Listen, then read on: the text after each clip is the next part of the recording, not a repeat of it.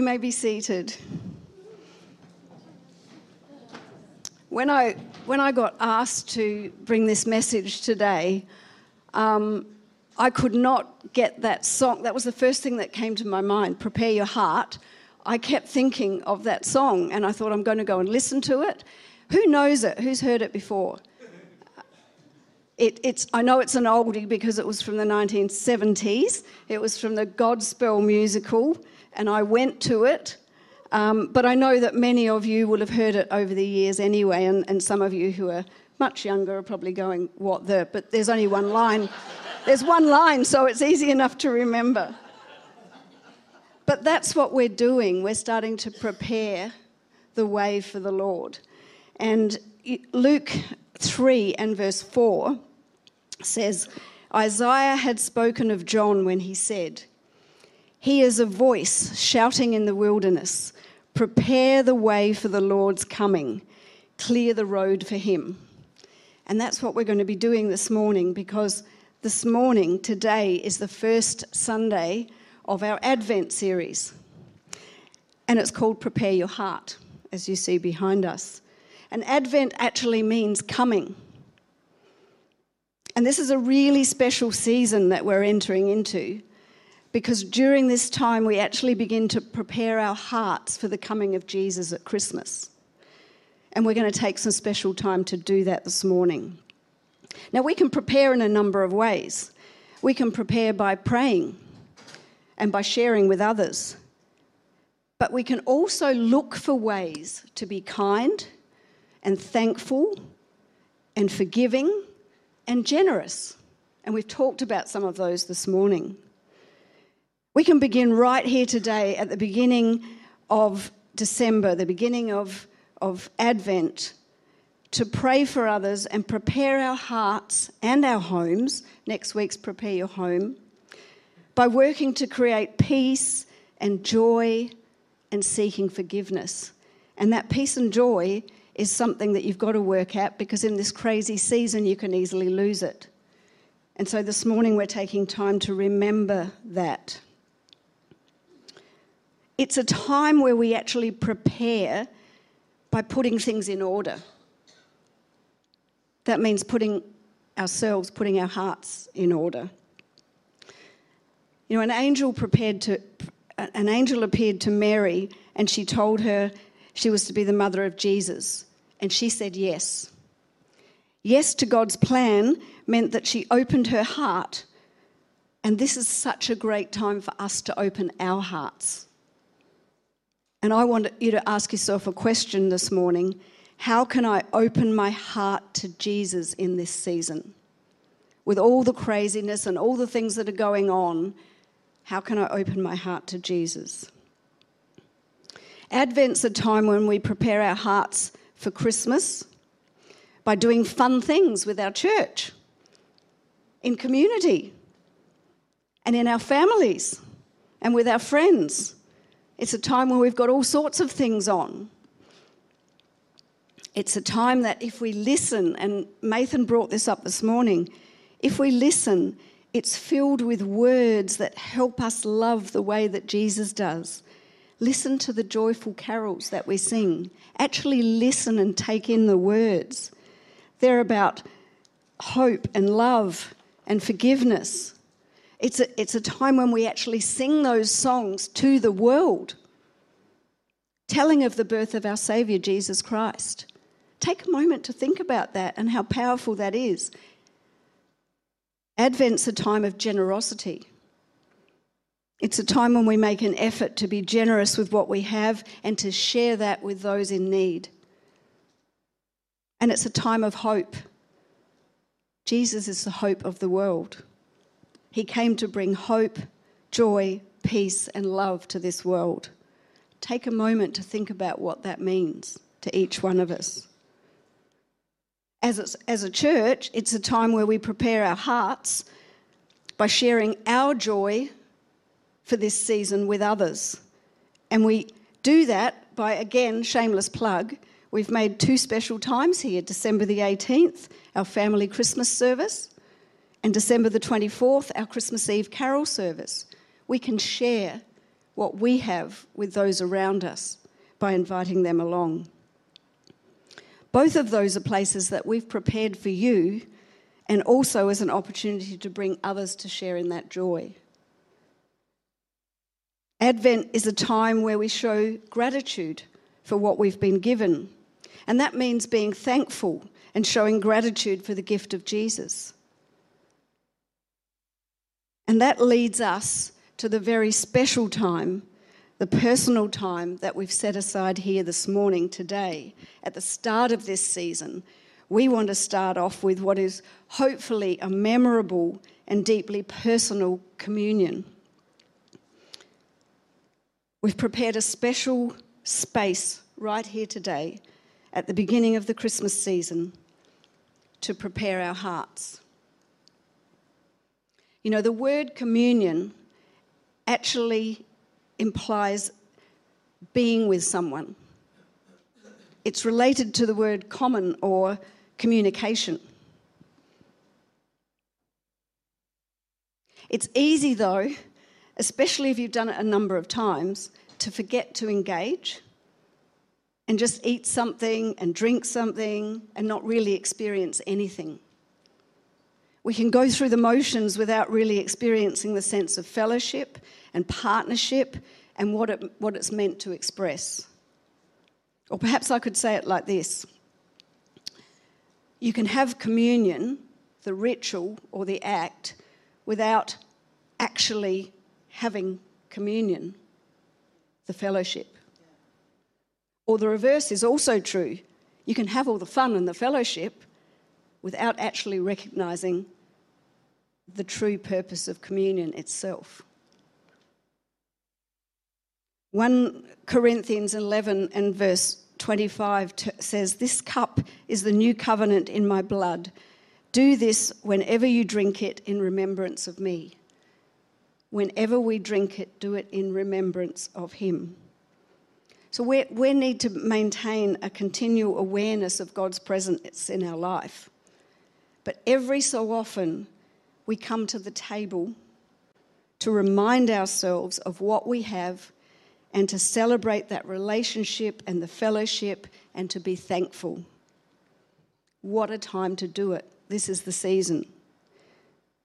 So this morning, in this incredible season, this season of joy, before us, I have set a table. Now, first of all, communion always involves a table for all. It's the table down here. It's a table where everyone can come. Everyone is welcome to the table for all. Those who have been to the table often, those who have not come for a long time, those who have tried and failed, or maybe those who are coming for the first time to the table to start that relationship with Jesus Christ. And if you do that this morning, I want to say to you, after the service, would you come forward for prayer? There'll be a couple of people down here and we'll just acknowledge that with you. Coming to the table is just like sitting at the table with others and having great conversation. The things that are exchanged at that table shape us and they define us and they ultimately change us. The table's a place where we recognise, honour and respect all others who are part of partaking at the table of Christ. It's a place where we can come together as a community with those to your left and those to your right, those in front of you and those behind you. We can come as a community of believers. But the second part of communion, and this is the part I want to focus on today, involves a table for two. Just like in a romantic relationship, and we go out to a restaurant together and we book a table for two. We spend time together reminding ourselves of that relationship, sharing the things between us that we love, reminding ourselves and rekindling what we have at the table for two. Even though there may be others in the restaurant, others in the room, the importance is the deep connection with each other.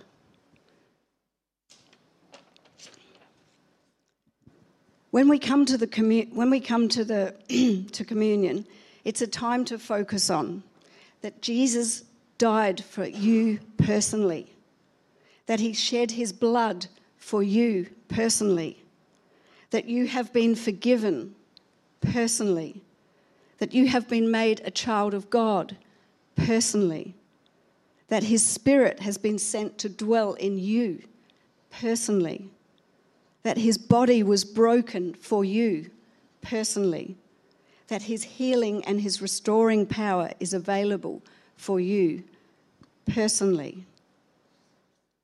So as a table for all, it's a place where we acknowledge and we give thanks to God for what he has done through the birth of Jesus Christ in this season.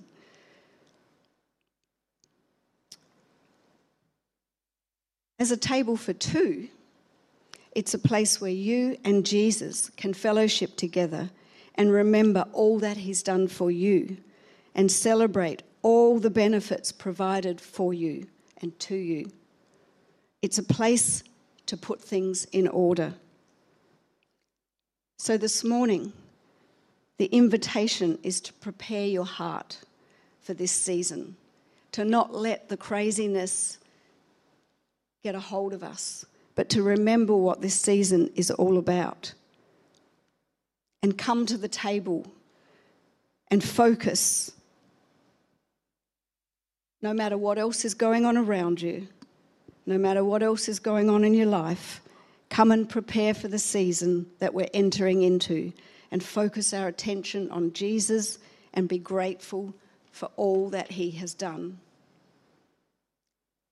You know, Chris and I have this little thing that we do, should I say, I have a little thing that I do to him.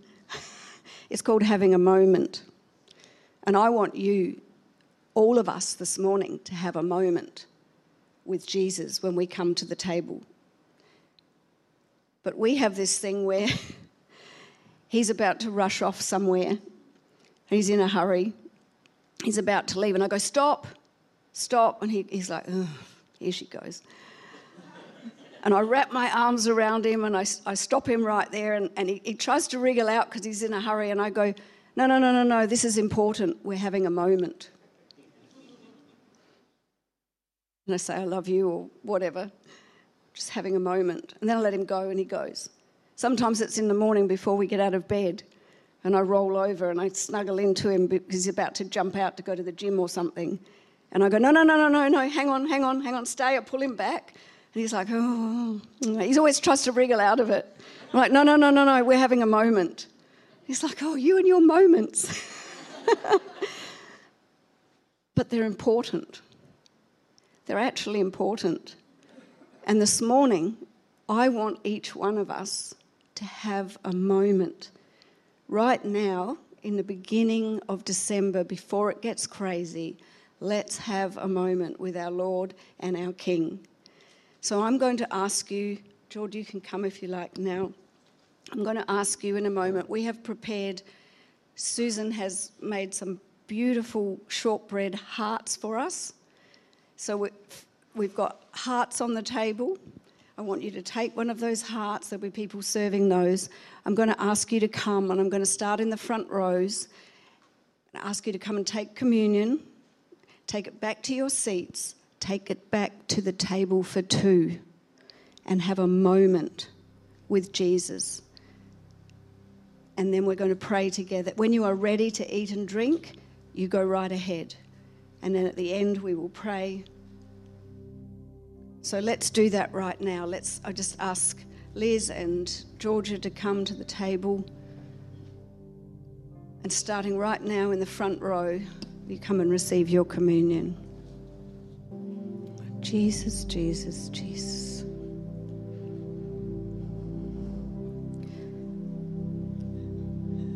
Thank you. Thank you. We are so grateful to you and for you, Lord. Thank you for loving us. Thank you for having a moment with us this morning. Thank you for providing for us. Our hearts are open, Lord, as we prepare for this joyous season. Wonderful God. Wonderful God. Thank you, Lord. In Jesus' name.